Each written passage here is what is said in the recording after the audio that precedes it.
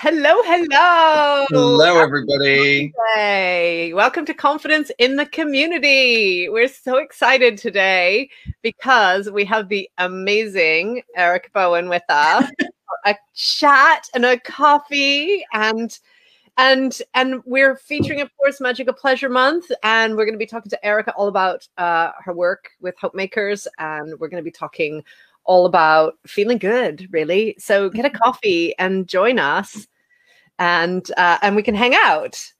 And yes.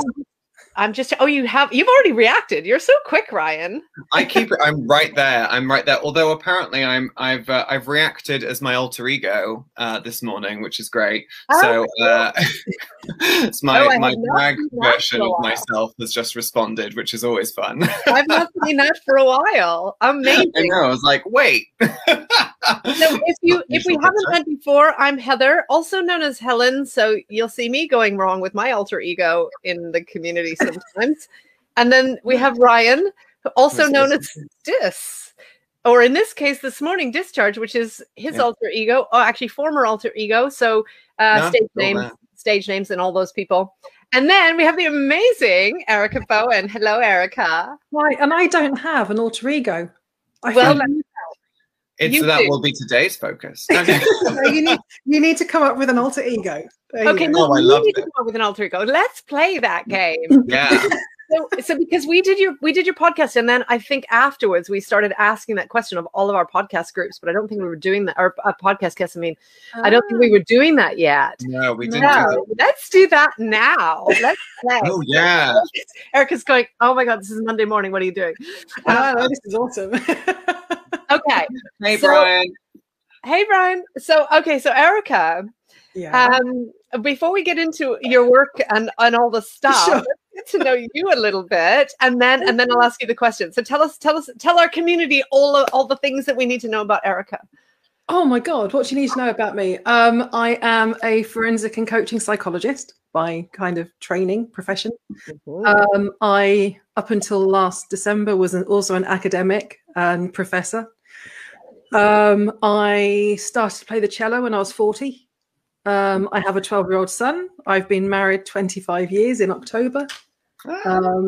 Wow. What else do you need to know about me? I don't know. I like to think I'm fairly balanced between being creative and logical, although not always appropriately at the right time for either. I don't know. I don't know what else you need to know about me. When we first met, you were just leaving academia, and technically in academia. Yes. So I like to think of you now as a recovering academic. That sounds just about true. And in the same way, I think that's really quite interesting, because that transition makes you very keenly aware of all of the small bags of challenge that you bring with you from one context into the other. So definitely recovering, definitely a work in progress. Yeah. Let's talk some more about that in a second. But first, let's get you an alter ego. Okay. Yes. So you're about to go on stage to perform in Cabaret. Oh my God. Yeah. Okay. First of all, don't freak out. It's fine. It's fine. Because Ryan, otherwise known as Dis, is a very capable host. So you'll be in capable hands. Okay. Yes. So what one prop would you want to have with you? Oh, a feather boa. Oh. Perfect. Always. Oh. I love that. What color? White. Oh. Wow. That would be nice. Okay. Very nice. Very nice. And so when Ryan, otherwise known as Dis, is about to introduce you, to bring you on stage, what name is he going to announce you as? This is where I draw a blank. Oh, you don't, you know. Yeah, it's always included within us, weirdly. I find that it's just next to the surface often. Yeah. You're there. You're with your white feather boa. You're about to step into your spotlight. And then, as my spotlight goes out, dead on cue. Dark now. And then, I'm in darkness now. And then you are going to be introduced as the amazing, the wonderful Electra. Ooh. And I don't know why. Do not ask anything other than that. That was just the name that came to mind. A reason. You don't need a reason why. It just is. Yeah. Oh, weird. wow. Right. Perfect. So cool. That's so cool. Really weird. Oh, you do know. We know what's in us. We know our fierceness. We know our power, and it's there. Yeah. Right? That's why we started with the All Caps Challenge when we very first started Confidence Through Cabaret. It was like, what is your character, avatar, or persona that informs your power? Yeah. Sure. Right? Yeah. And actually, if you're new to the community and you weren't part of the community for the All Cap Challenge, it is in the units section. Yeah, you can still access all those videos and stuff. But yeah, it's like that. That's in you. That's in all of us. Yeah. And Oh, interesting. When we go on podcasts, people always say to us, you know, isn't that fake? You know, aren't you, you know, playing a character? It's like, no, because this isn't a script someone else wrote. You're not followed by, you know, you're not directed by someone else. You're not being edited by someone else. It's you. Absolutely. And that lives within you. And actually, we have a lot of work on imposter syndrome coming up, which is another persona in us, right? It's another voice in us that talks about, you know. Absolutely. Yeah. And an unhelpful friend. Yeah. The toxic best friend. Yeah. So I love that.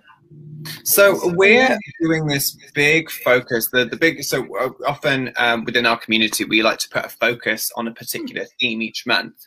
And this month, we're talking about the magic of pleasure and how that shows up in all of our lives, because pleasure is something that's so important to all of us, right? So you are the founder of the Hope Makers, a brilliant coaching practice. Really just, we really are huge fans of yours, you know, as a psychologist, coach and Imagineer. You know, that was why we were so thrilled to work with you on the masterclass you taught, the Colour Me Hopeful masterclass. Oh, I love that. Absolutely. It was a really wonderful masterclass. We really enjoyed it. And I would love to know how you perceive pleasure in your work, and like, how does that take a focus for you? Oh, crikey, what a question. I know, right? No, but I think it's really important, isn't it? Because having transitioned from one profession into a new career, part of the drive for that has been around pleasure, you know, and not in a kind of hedonistic sense, but actually having a sense that what I'm doing is enjoyable to me, right? You know, and I think it's so easy to kind of get trapped in circumstances where we're doing stuff because it's routine, we're doing stuff that we take for granted because we just do it, and we don't pause to really sit down and go, okay, is this working for me? Is it serving me? Is it bringing me pleasure amongst all of the other things it could be? Right. And we just don't do it. We just don't. And I think the difference it makes is that it then feeds into your sense of overall well-being. You know, if you're not experiencing pleasure, you won't feel a sense of wellness. So it's really important. And do you think, like, because I think there's loads of different reasons for as to why we don't follow our own pleasure, but I really like what you just said then, you know, how do you get clear on what it is that actually serves you and what actually inspires that sensation or that feeling within you? And you know, obviously say not just talking about the hedonistic aspect of it, but in general. I think it's about allowing yourself to think about it. And it's a really silly thing, but, you know, we don't give ourselves permission to think about ourselves because we frame all of that stuff as being selfish. We have other roles in life, which mean that our attention is always elsewhere. But to take an hour to sit down and go, actually, what do I actually like? You know, what do I know is true to me? Can be transformative.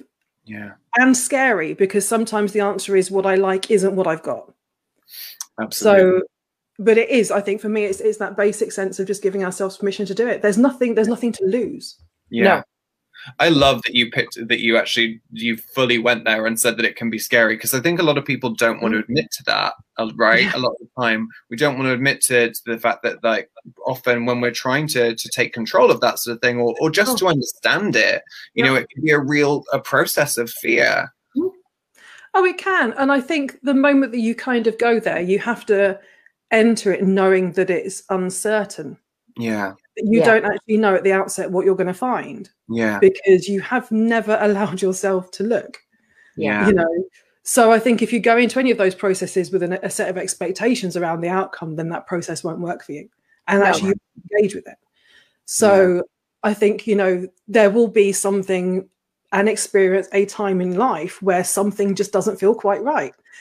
Yeah. And have an option to go, okay, let's sit with that and examine and explore and work out what that really is about. Yeah. Or you can just get busy, you know. Okay, I'm gonna do all the things for everyone else. Bring more on. Well, and actually, it's only recently that I've started asking that question because I've spent. Well, I mean, you and I did your podcast. What is your podcast called? The Hope Makers. Oh, I will put a link for that straight into the chat now. 1 second. Thank you. No problem. You and I have talked before. We have. And so you know very clearly that I am an A-type personality. But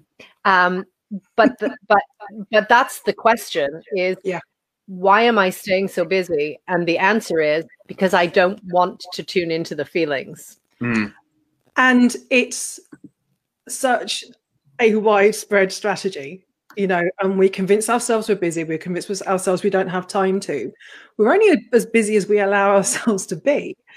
But when we know, and you do have a sense of knowing, even if you haven't examined it, you know that there's something real at the base of those feelings. Yeah. Then you have to really work out if you want to go there. And it's fine if you don't. You know, there's no kind of prescription here. It's about going, well, if you're feeling that something's off, there will be something true to you underneath that. But it's up to you whether or not you really want to go there and explore it and encounter those feelings, or go, actually, you know what, it's too much for me at the moment. I'm going to get busy and I'll come back to it later. Yeah. And that's actually literally my cabaret journey, because I woke up and I knew that I needed to do it. And it was something positive until I went. And then it was something really scary. Yep. And then that's when I had that choice, that moment of, this is scary, uncomfortable, and it makes me want to cry and throw up at the same time. So, but it's not rational because I'm in no danger. It's not bungee jumping. You know, it's not, there's literally no danger here. So at that point I set up this kind of law for myself about, if it's scary and it's not dangerous, then fear is not the reason to not do something. But that is where I think you're fairly unique, because most people will never get to that point. Right. You know, and I think a lot of people will still be guided by the fear, because actually it seems overwhelming and it's difficult to balance that kind of that logic and go, you know what, yes, it's just a feeling. Feelings cannot hurt us. Yeah. You know, our interpretation of them can, but our actual feelings are just feelings. So to be able to separate those things out and go, okay, I'm feeling this about it, which is triggered by a thought and reinforces a thought. So you have a thought, it makes a feeling, which then comes back to that initial thought and makes the thought more kind of big and sticky, as it were. And then you get hung up on the thought that you can't, or you shouldn't, or it's scary, or you're in danger, or so-and-so is going to think this about me. I'm going to look like an idiot. You know, who am I kidding? Why should I be doing this? I'm too old. All of that other stuff.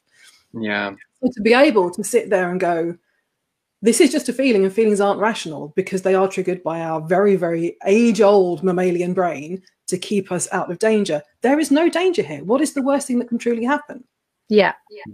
And go, because of that, I'm just going to do it anyway. A lot of people never get that clarity on the distinction between emotions, thoughts, feelings, and action. So I was well aware of that just because of my own background as a concept, you know. But a lot of times we know these things and then we go, yeah, but I don't do them. And that's that common sense and common practice thing. But it's one thing to know and it's another thing to embody and know, right? Of course. Yeah. And I think the thing is, what you're saying about that I'm fairly unique in that I did that anyway with the cabaret thing, is that it's My cabaret, we talked about this actually last Monday about cabarets, about self-expression, and my pain of staying where I was greater, and that's what drove it. Yeah. And my only regret is that I let it get to that point where I was way past boiling point on where I was in feeling small, in feeling unseen, in feeling like I'd never be seen. And it did feel hopeless. Yeah. Yeah. And that's when it was like, as uncomfortable and horrible as this feels, to take up space and be seen, even if it's just in a class or in a mirror. That it was a terrible feeling, but it was still better than what I already had. And that's the difference. The only thing I would say in hindsight is that you don't have to let it get to that point, because if you do, it's a horrible place to be. Oh God, absolutely. Absolutely. But I think, again, people don't realize that either, and I think part of the challenge is certainly around coaching is enabling people to understand the benefits of going through that process when they don't feel they have to, because it's the weirdest thing. You kind of sit there and go, I'm fine. I'm fine. I'm fine. I'm fine. I'm fine. There's no need. I don't need support. Everything's going swimmingly. And then all of a sudden crash and burn. Yeah. And you think, you thought you were fine, but you didn't realize what you didn't know about yourself. Yeah. And how that was tripping you up. But I think if I was honest, I knew I wasn't fine. Sure. I've definitely been in that place, Yeah. I think it's like, I've definitely been in that place myself where it's that. And I think that's quite common, to find that thing of, I always think of it like the lobster in the pot, you don't know the water's getting warm until it's too late, kind of thing. Absolutely. Yeah, absolutely. But I think also, I think there's a lot invested in people needing to appear fine. There's still so much stigma around not being fine. Yeah. And fully admitting where you really are with people and expecting them to meet you with compassion. I think we're societally a little way off that still, which is a shame. And you just look at, recent events and you can still see that, we still we're not fully accepting of not being okay. Yeah. Which is peculiar. In my case, because I'm very externally referenced, in my case, it wasn't about not being okay. It was that I needed to be not seen to be not okay. Like, like being seen to be not okay was really different to being not okay. Yeah. And so for me, staying really, really busy distracted me from not being okay, but it also created this persona of always having to be okay. Of course. Yeah. And everyone not asking you a question because you looked fine. Yeah. Oh, yeah. I never had to talk about any of the stuff. Most people didn't even know that my late husband was sick because I didn't have to talk about it because nobody knew because I was so busy. Sure. Yeah. But I think it's really interesting the piece about magic of pleasure. A lot of people will think, oh, this is going to be either about self-care, which we talked about at length about a hot bath is not self-care if that's not what you needed. And we did a lot of that discussion in our spring clean challenge a few weeks ago, which you'll find in the guides if you're new here. But we also, didn't want it to be just all about I want, especially, but not only women, I want us to be able to feel sexy. Yeah. Sure. And I want us to feel empowered in that. And and I was raised not to be to downplay your sexuality. Of course. Yeah. But I think, the magic of pleasure, there is a lot of pleasure in just saying, I'm not fine. Yes, there is. Yes, there is. Yeah. Yeah. I was actually loving what you were saying about permission with regards to that earlier, when you said about, because it's something that we've asked a few times, who are you asking permission for?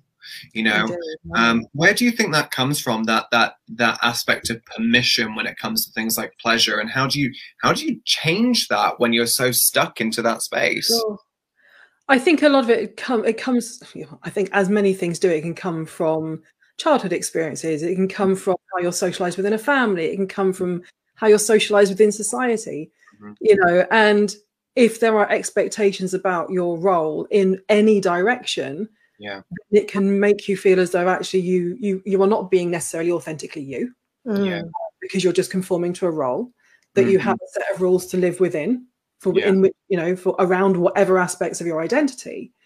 But the one thing we very rarely teach our children is to just be themselves. And in fact, most of the time we try and educate that out of them. So, you know, you end up with the tantrumous kid who is just trying to express themselves, just trying to be heard. And over time, we make them quieter and smaller and quieter and smaller and more conformist. And, you know, and anybody that's outside of that box then becomes labeled as problematic or, a problem child or disruptive, all of that nonsense, when actually they're just being themselves. And they probably have an awareness of themselves, which means that they don't really care as much about all of these confines and boxes we try and put them in.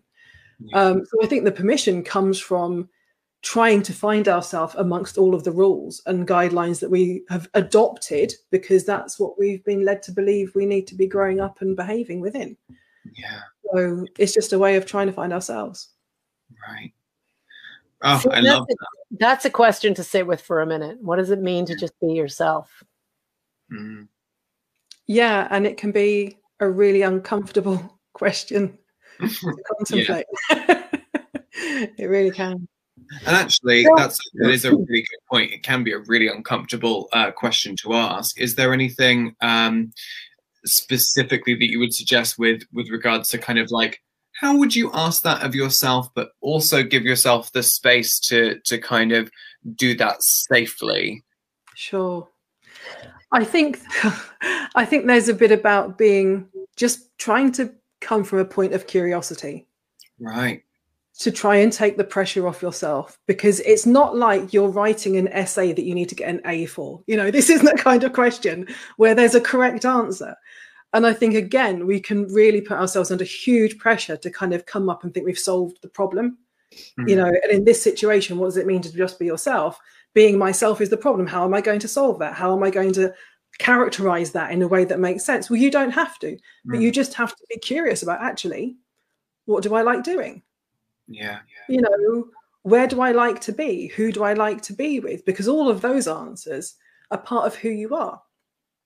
So it's about being curious, and it's about being compassionate with yourself and just going, you know, there is no right answer. You know, you can be whoever you are, whoever you want to be. You can create identities and throw them off as you walk through life. Nothing is fixed. So I think, again, we get dragged into this sense of feeling that, you know, we grow up. When you've grown up, you're kind of fixed. You know, that's who you are. And from a psychiatric perspective, the human brain doesn't stop growing until you're 25. Right. So you then have years of experience, and then the brain changes again the older you get. But to think that, you know, that you leave school at 18, that you're an adult, legally you are, developmentally you're not. And that somehow by the age of 18, you know who you are, what you're about, what you should be doing. We have an education system that buys into that in ridiculous ways. You know, so you go to school, you do your GCSEs, you do your A-levels because you know where you're going. No, you don't. You're doing them because the government says you have to jump through the hoops and do these qualifications. Exactly. Yeah. They can be helpful and they can help identify your strengths and interests. Are they telling you who you are? A little bit, but not everything. So I think it's about just being open to the fact that at the moment, this is who I am.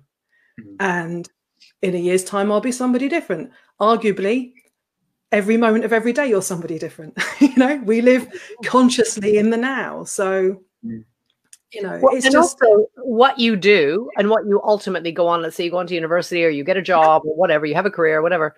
That's not who you are. No, that's what you do. But there is a huge danger. So, I mean, I went to uni the first time when I was 18 and I dropped out after a term and chose a course that just wasn't me. Did, however, meet my husband. So no, not all bad. So, and then took 3 years out and just did, you know, just temp, just because I was like, I just need money, you know, got married and then went back to uni and did my undergrad in psychology, then everything else. Right. But I think the other thing is, depending on how you have grown up, then sometimes you can over-identify with your profession. And I absolutely did that. And that's something that I've noticed much more so now, having thrown off those gowns, as it were. It's just how much of my own self-worth was bundled up in all of that nonsense. And, you know, and I knew at the time it was nonsense. But when you've been in it for so long and it's everything that you know, and it's created opportunities and everything else, it's really difficult to just go, actually, that's no longer who I am or who I want to be. Yeah. You know. Yeah. And, you know, we do define ourselves by labels, and what I've come to realize, because, you know, I that's all I did was labels. And that what I've come to realize is that when you get rid of those labels, ultimately those labels are going to end. Like they are going to end. You know, you'll retire or something else. Absolutely. Your children will grow up. Yep. You know, so you're not going to be a full-time mother forever. Hopefully. No. I mean, that's best case scenario, is that, you know, they're not going to be independent forever. You know, your marriage will change and grow as it evolves. You know, those labels, they're not something to hold on to as like some sort of a firm handrail that's going to stabilize you forever. It's not. No, absolutely. And that's what I found out, is when the labels disappear, the ultimate question is, who am I? Yes. So how has you mentioned, you know, in your intro about, you know, and I flippantly said recovering academic, but but it's only because I know you. Like it's the perfect description. It really is. But how has that changed for you coming out of academia and discovering who you are and starting all over effectively? Well, I think it was interesting because that process of understanding who I am started when I was still in academia, because it was that process of reflection that was triggered by a sense of things not feeling right. Just kind of like something feels off, not quite sure what's going on, that led me to kind of work out what it was that I really enjoyed doing. Right. You know, so what really was it across all of the stuff that I've done as an academic, you know, and having been, you know, a postdoc researcher up to a full research professor and a senior manager, I've had a huge amount of experience. But what were the high points? You know, what were the moments where I thought, I'm really enjoying this? And so what I realized was that the stuff that I'd really enjoyed was about personal transformation, be that supporting students, be that creating interventions to reduce domestic violence, which was what my focus was at that point, be it working directly with colleagues to kind of help them on their own professional development journey through promotion, whatever. That's the stuff that I loved.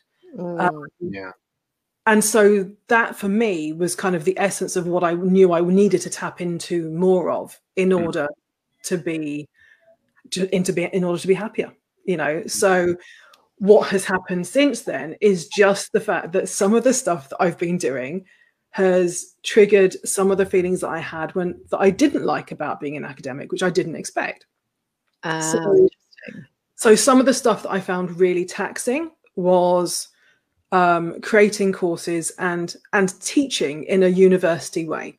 Yeah. And so when I'm working with a business coach, he's like, "Oh, we're going to create a course." I'm there going, "I can't do that. I just can't do that." And I was like, what the hell is wrong with me? You know, of course I can create a course. I've spent 20 years, you know, as an academic. It's what we do. We create courses, we teach. And it was just this really strange block that I was kind of like convinced myself that my coaching style couldn't work that way. And then couldn't think what my uniqueness was within that. And just completely was just like, this is just ridiculous. This means that I'm not even part of who I thought that I was. Which is a really strange moment to be in, thinking this is so weird, because I know I can do it because I have done it in the past, but I've done it differently. And so trying to take those skills and then transfer it. Once, for whatever reason, I went through a bit of a process within 48 hours of digging myself in and then out of a very big hole. And had to kind of just reframe what I was doing in a very, very different way. And then I was like, no, it's fine. Of course I can do it. Yeah. It's the process of that, though, isn't it? To kind of do that and then come back. I feel like that's quite useful to the process. Yes. Yeah. But it was really, really surprising, because I think there was part of me that just went, yeah, this is going to be fine. Yeah. And then just the use of language at various points just made me stop. And I'll be like, that's odd. That's really odd. And that's just because it triggers some of that stuff of the experiences that weren't always pleasant as an academic teaching large groups of students, you know. Sure. So yeah. I'm thinking about, you know, we've all asked or been asked the question of like, if you could go back to your childhood knowing what you know now, you know, what would you do differently, or would you go back? All those kind of questions, right? And there's been loads of movies and stuff based on that. So I was just thinking about that actually, why would we have to go back? Why wouldn't we just say, so knowing what I know now, you know, you've created courses, you've got all this information and experience, and why would we not, like, you don't have to go back to your childhood and redo stuff. Like you're literally redoing stuff now. Yes. Right. You're in that scenario without going back. Yeah. And I think it's interesting because I think it depends on the transition that you make. I think part of the block to making a transition can be that you lead yourself to believe you don't have the skills to be able to do anything of value outside of the profession that you're in. And I don't think I had that issue because I spent some time going, okay, what can I do? What do I like doing? What have I gained most satisfaction from? I think what I didn't allow myself grace for was almost that kind of period of actually transitioning. You know, I just went overnight. I was like, right, bang, I'm no longer an academic, without being compassionate to myself about the fact that actually this is quite a big change. Quite a big change. And again, it then locks you into that sense of I should be able to do this. I should be more competent than this. I was a professor, for God's sake. What am I now doing? You know, which again is the least compassionate you can be to yourself. Yeah. But it is interesting. But yeah, you don't have to go back to your childhood. I think what you need to do is to notice, you know, and to take time to notice the high points. You know, what was it that you were good at? What did you get praised for? What went really, really well? What did it take for you to do that? Yeah. And then you can work out a plan of what life can be with more of that stuff in. Yes. I love that. And I think that's the thing, is that we're not taught to think about transferable skills. We're not taught to think about what ifs. We're not taught to play with different things. All of my children went to North America for their school because that is part of the culture. And it was interesting because I'm Canadian, so I grew up in that culture. I went to school in that culture, you know, did all my schooling in that culture. But then I bought into the whole kind of UK model. And then the North American teachers would say, why don't you just let your children be children? Why don't you just let them play? Because they need to learn that magic of play. You know, and I was like, when did that change? What is my deal? I bought into this whole thing of, you know, we're supposed to know, and we're supposed to, and then how many, so this happens to me, and I'm sure you'll come across it as well. When I'm business coaching people in business, I constantly come across people who will say, well, when I was 15, I was good at math. And I did say math without the S, I know. I was, and then I went on to do math in my A levels. And if you're in North America, you typically only do about 3 A levels, so only 3 subjects from when you're 16. And so if math was one of those, and then if you do well in that, then you probably go into university. And then I work with a lot of accountants, for example, who sort of say, I don't want to do this anymore. No, absolutely. But now I'm stuck with a mortgage, and I have children and all these other responsibilities. I can't leave to go and start my small holdings garden or whatever they wanted to do. Whatever it is they really want to do. Yeah. And it's really hard to be able to leave that kind of secure. I mean, you've just done that. Leaving that security of, you know, an income and a position and a title and all these things. And you know what you're doing in that environment, and let that go to start something new. How do you even begin to do something that terrifying? I think you have to really get to grips with how you're feeling about life. You know, it's not something that you go, oh yeah, today is fine, and you know, Friday I'm going to hand in my notice, and then everything's going to be fine. And I'll work it out as I go along. Yeah. I think you have to really work out what the risks are. And I remember someone saying to me, you know, what really is the worst case scenario? You know, if you quit your job, really, what is the worst case scenario? Mm-hmm. And I was like, well, worst case scenario, if money is an issue, I will just do whatever I need to do to earn money. Mm. Yeah. And I think what your worst case scenario is when you don't actually voice it is we're going to be on the streets. Right. But what would it actually take for that to happen? You know, from your current position, because that's kind of saying, well, if I sit and do nothing, but work on my dream and it's unsuccessful and I'm not paying attention to how things are going and I don't have an active role in my life, then possibly that could happen. But then who are you in all of that? You know, the likelihood is if you're thinking of making the transition, you're not the kind of person who's going to sit around and go, oh, fine, whatever happens, happens. And if we end up on the street, that'll be fine. Yeah. Because you're not working from that mindset. Yeah. You know, you're motivated by the fact that there could be something better. If what you really think is most likely to happen is that you're going to be on the streets, then nobody would take that educated, calculated risk. Mm. So for me, when I sat there, I thought, actually, there are lots of ways of making money. Even it doesn't have to be about my coaching. Yes, my coaching is my dream. Sure. But, you know, what I know that I don't want is what I was doing. Mm. So I need something different. I have an idea of what I want that to be and how I'm going to create that. Yeah. But if at any point it looks like that's not working, then I'll do whatever it takes to earn money so that we don't lose the house. It's kind of that simple. Yeah. So I think when you've got that level of clarity around what that might look like, then you can feel easier about making the transition. It feels less risky because you're not going by imagination. You're going by a bit of a process that's, you know, slightly informed by who you are as much as what could happen. So the thing is, and I mean, I love that because it is literally just about, you know, having faith in yourself and your own capability and your own dreams and your own, you know, your own ability to stick to the plans that you're setting out with. And I think people have been told for so long that they're not capable, that they're not strong, that they can't do, you know, they can't do the things that bring them joy because that doesn't fit those narratives we were talking about earlier, you know. And then when, you know, one of our favorite quotes, and certainly one of my favorite quotes, and I've said this many a time on stage and off stage, is by Lydia Lunch, who said that the first thing they take from you is pleasure, and the most radical thing you can do is take that pleasure back. Yes. And I think that's so true of this situation. You know, it's, you know, we're told to buy into limited beliefs our entire lives. Yes. But what happens if we actually take control of those things and seize our pleasure back? Right? Absolutely. And I think it's really interesting, isn't it? Because there's also nothing to say that when, you know, it's never easy. And I think even with the best laid plans, there will always be things that sidetrack you, things that don't work out the way you expect them to.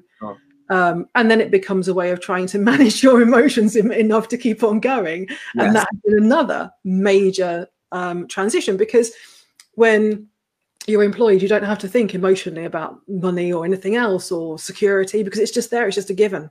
Yeah. But equally, I think you probably take more for granted because of it. Yeah. So when you know that you're kind of actively involved in acquiring the money and the finances, you value it more. You value what you do with it more. I think this is an interesting shift. Yeah. But we do, you know, we're kind of raised into a very limiting way of thinking. You're defined by other people, and that's half the problem. If you've got people, and we've got an education system that puts people in boxes and grade bands and everything else, and we measure success by which school you go to and which university you go to, then success is always defined by somebody else, and that will take away our happiness, you know, because you can chase somebody else's dream and that'll be fine. They'll be happy for them, but you won't be happy. Yeah. You know, it will be literally soul destroying, you know. And I think there's so much about the way that we work that denies us ourselves. Yeah. And fundamentally that then, obviously leads us into burnout, because most of the time what we're doing is working for somebody else and somebody else's motives, or somebody else's targets or whatever. And if they really don't sit with us and our values and our personal mission in life, then again, that's going to be really, really detrimental to our own well-being. Yeah. Oh, I absolutely love that. It's because it's so true as well. I mean, we've said this multiple times in the community, but it really is true. If you're always working towards somebody else's design and somebody else's version of what you should do, which is, as you say, exactly what the education system pretty much teaches. Certainly how we're taught to believe. From day one. As I love the fact that you brought up straight away the idea that, at 16, 17, 18, we're told, what are you going to do with your entire life? Yeah. I don't know. I'm 18. I want to dance. Absolutely. My son is 12, just about to start choosing his GCSE options. And it's just like... I forget that it's that young that you have to do that at 12. Because they've changed them, because they're now exam outcome based rather than exam and coursework based. You now do them across 3 years. Right. Oh, is it just exam based now? Yeah. That's a whole other conversation. Yeah, that's a whole other conversation. We'll do that another time. Because, it is. Oh, God. It does mean that now at the end of year 8, kids are having to decide what they want to narrow their options down to be for GCSEs. And again, you just sit there and go, well, I mean, I know I probably went through something similar a year later when I was at school. But just that sense now as a parent looking at my son doing that, I'm like, oh my God, what are we doing? And that's as somebody who's literally, I've lived in higher education, for God's sake. I've been a product and employee of the education system. And you still just look at it and go, actually, the reality of this stuff just feels too much too young. Yeah. But, Just is your volume up on your phone? No. Oh, I'm getting an echo. What's going on? So if you're in North America, it is different. You have more time to play, and certainly through university, there's a 4-year baccalaureate. You declare your major in year 3. You take less. You take more courses in other subjects. Yes. So if you're listening in and you're from a different culture, I know some people from Australia as well, they'll be going, "What are you talking about?" And I guess what you maybe need to realize is that if you take a degree in the UK, you take a subject. You do. So if you're an English major, you're not just an English major taking 60% of your credits in English. You're taking English. Yeah, because if you do anything else, then you become a joint honours student.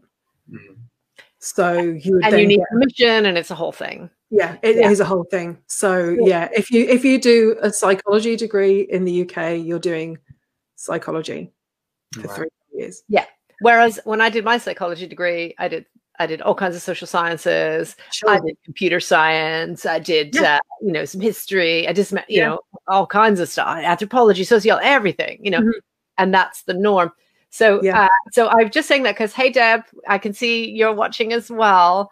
We're talking about magic of pleasure, and actually, we've kind of gone down this whole thing of like, this is really important to question, like, who am I? And what do I want?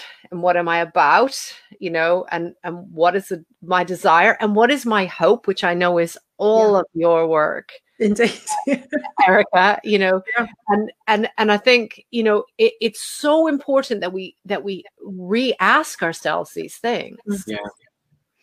And multiple times throughout our life, because they do change. Our tastes change, our viewpoints change. We're never always, this thing of like, there's this belief, I think, that not only, with the education system at a certain point, but there's an idea that at certain points in our life, we always know exactly who we're going to be and we don't change at all. And I'm like, come on, I've changed hugely within a year, so 1 year is not going to be the same as the previous. So why should we be limited in that way? And that's part of the reason, that we got into Cabaret. And as part of that reason was, I didn't want it to be limited by the very specific idea of what I was supposed to do at the time I was there. And I don't want to be limited to my expression now as an artist as I continue on in Cabaret or outside of Cabaret as an artist.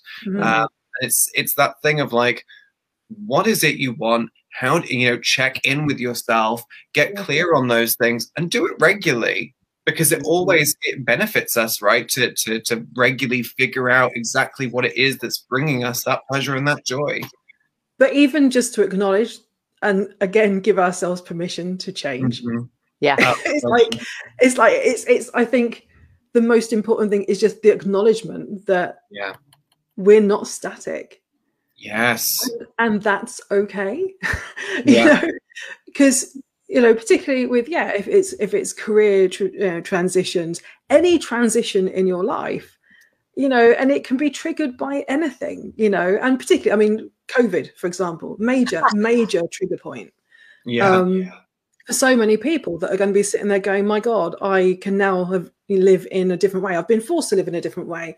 Okay, so what does that mean for you? What has been the high points? What can you take away that gave you happiness and brought more joy into your life? And how the hell are you going to keep that there going forward? Because it is within your power to do that. Yes, we'll be going back to some kind of whatever we had. And I'm not even going to say normal because I hate that word with a passion. But, just the existence we had before was what it was. We then had this global situation that we've all had to engage with in a different way. We will all have gained something different from it, even if that's a greater self-awareness of what we like. Right. Then how do we then honor that going forward? Yeah, I absolutely agree. I think so many people have realized that in lockdown, that I think that's one of the most consistent thing I've heard throughout this, in fact, is that, this has given us space to go, oh, this wasn't working for me. No, absolutely. Absolutely. I mean, we were, forced to be in a house, all of us together. And up until the pandemic, my husband was under the belief that he simply couldn't do his work from home. Right. Then it's amazing what happens when you have an external force that requires you to do something. It brings in a whole lot of creative thinking in a space where people believe there was none, or none available, or at least none that you could offer without any kind of real reason. But also what it gave us was the opportunity to be a family in a way that we have never done, and from commuting, you kind of like leave the house at 7 o'clock in the morning, get back at 6 o'clock in the evening. My son was letting himself out and taking himself to the school bus, the last person to leave the house. I'd check in with him on my way to work just to make sure he had locked the front door. And then we'd see each other in the evening, and my husband would get back at 7 o'clock. So we'd be away from each other for most of the waking hours of the day.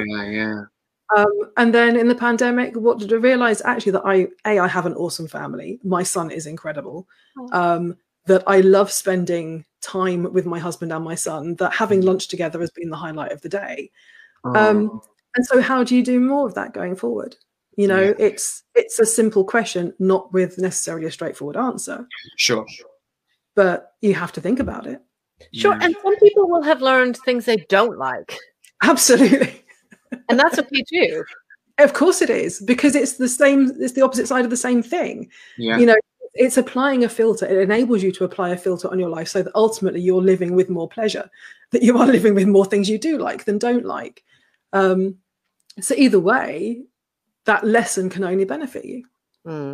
Absolutely. And the question about what does pleasure mean to you is so important.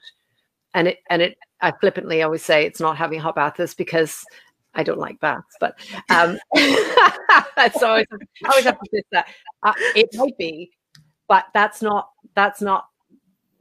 not sustainable. A hot bath, you get out, you're going to be cold again in minutes. And that's real, but it's also a nice metaphor to talking about. So how do you sustain that pleasure? What are you looking for? Yeah. It is. And I think, again, you can only see what you give yourself permission to see. Yeah. So if you don't know what it is that gives you pleasure, then you'll miss it even when it's straight in front of you. Yeah. So I think it's about really knowing and then looking for it on a daily basis. Yeah. Because we can go, oh yeah, you know, I like, I don't know, what do I like? I like playing my cello. Yeah, that's fine. Do I play it every single day? No, I don't. Not as much as I should do. Don't tell my teacher that. But, you know, it's one of those things. But actually, what else do I like? I like being surrounded by people. So how can I bring more of that in my life? And also, how can I not take for granted those moments when I am with them? Sure. You know, because again, it's so easy once we come back out of lockdown, as we are now doing in the UK, to kind of skip over those things that we thought were really important to us, that were kind of like held up to us as being our core values when we were in lockdown. And then, you know, life will get busy again. So, you know. But it's a good daily question. It is a good daily question to pay attention to. Oh, I love this. Thank you so much for joining us today. It's been such a pleasure. It's been such a pleasure. It has been my pleasure. Thank you. But honestly, I mean, I think it's these conversations need to be happening, and I think we need to, like, especially as the world reopens again, because I think there's a genuine fear that, you know, people are going to be forced back into situations they don't want to be in, especially when it comes to, as you touched on, the office environment. And you know, the fact that working from home has a very different resonance for people now, and it clearly can be facilitated without sacrificing productivity for the business kind of thing, if that's your focus. But you know, I think it's really important that people do get to focus on what their pleasure is, how they want to achieve that, and how, if they want to pursue it to that degree, or, you know, I think it's really important. So thank you for discussing this with us today, because people desperately, I think, are wanting those answers. You know, how do I even start to get clear on it?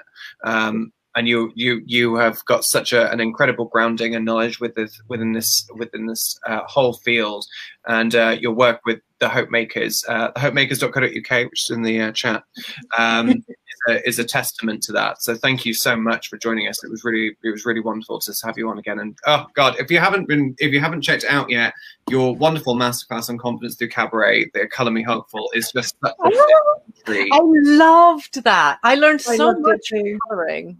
Yeah. It was great fun.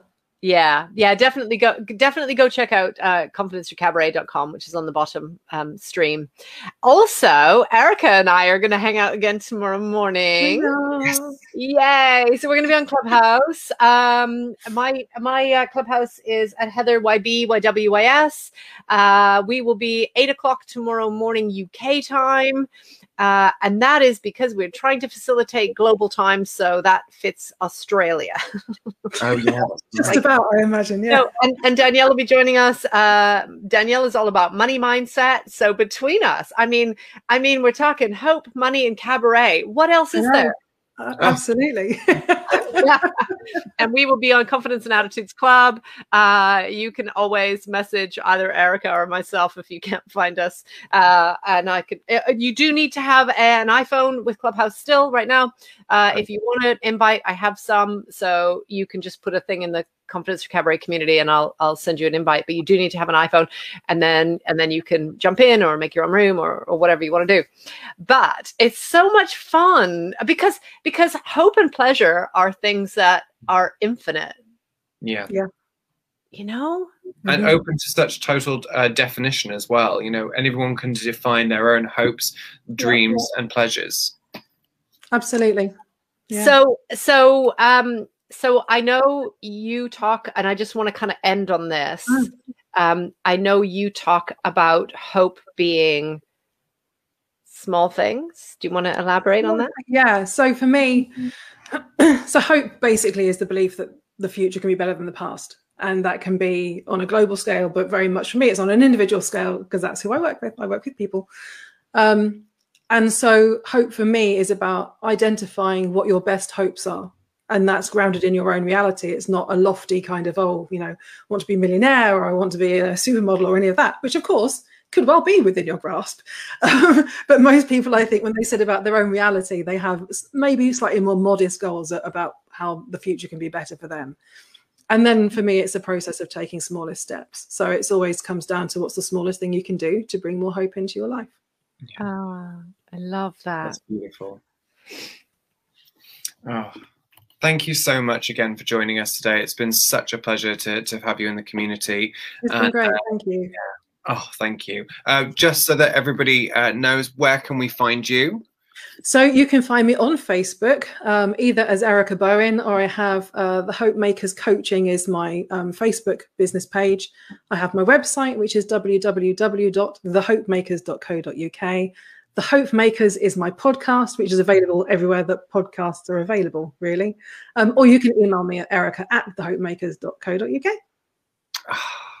Thank you so much, Erica. Oh, you're great. Oh, my goodness. Thank you for being our guest in Confidence with Coffee. I have finished my coffee, so yes. I've been talking too much. I love that. Yeah. Yeah. But please take a moment and answer that for yourself. For this week, for this season. You know, we talk a lot about spring being, you know, a new season. I was going to say it's when the sun comes out and the days get longer, but if you're in the UK, when the snow happens, it turns out, which is absolutely crazy because, you know, even Canada doesn't have snow. So I don't know what's going on. But do take some time to think about, you know, who are you and what lessons have you learned and how do you keep that going, and what small things can you do? It doesn't need to be big. It doesn't. That's so important for pleasure. Oh, I could talk to you all day, but I'm going to be on Clubhouse with you tomorrow. So tomorrow morning at stupid o'clock. Yeah, we'll be there. What is going on? Well, it's evening in Australia at that point. So I guess, I guess that's fair. Yeah. Yeah. So thank you so much. Join us for Magic of Pleasure Month. We'll be enjoying more chats and more. We did a whole photo shoot at the weekend. So we have lots of pleasure and lots of ideas and lots of fun to play with. So it just remains for us to say, and tell us your cabaret name again, please.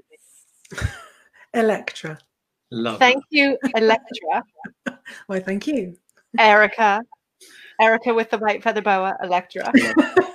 Now there's I love that. Yes. I think there is so much value in that, and I love that. So thank you for joining us. And my name is Heather. And I'm Ryan. And this is us reminding you that it is your body. Your world. Your world. Your stage. Your stage. Thank you, Electra. Thank you, Electra. Bye. Bye. Bye-bye.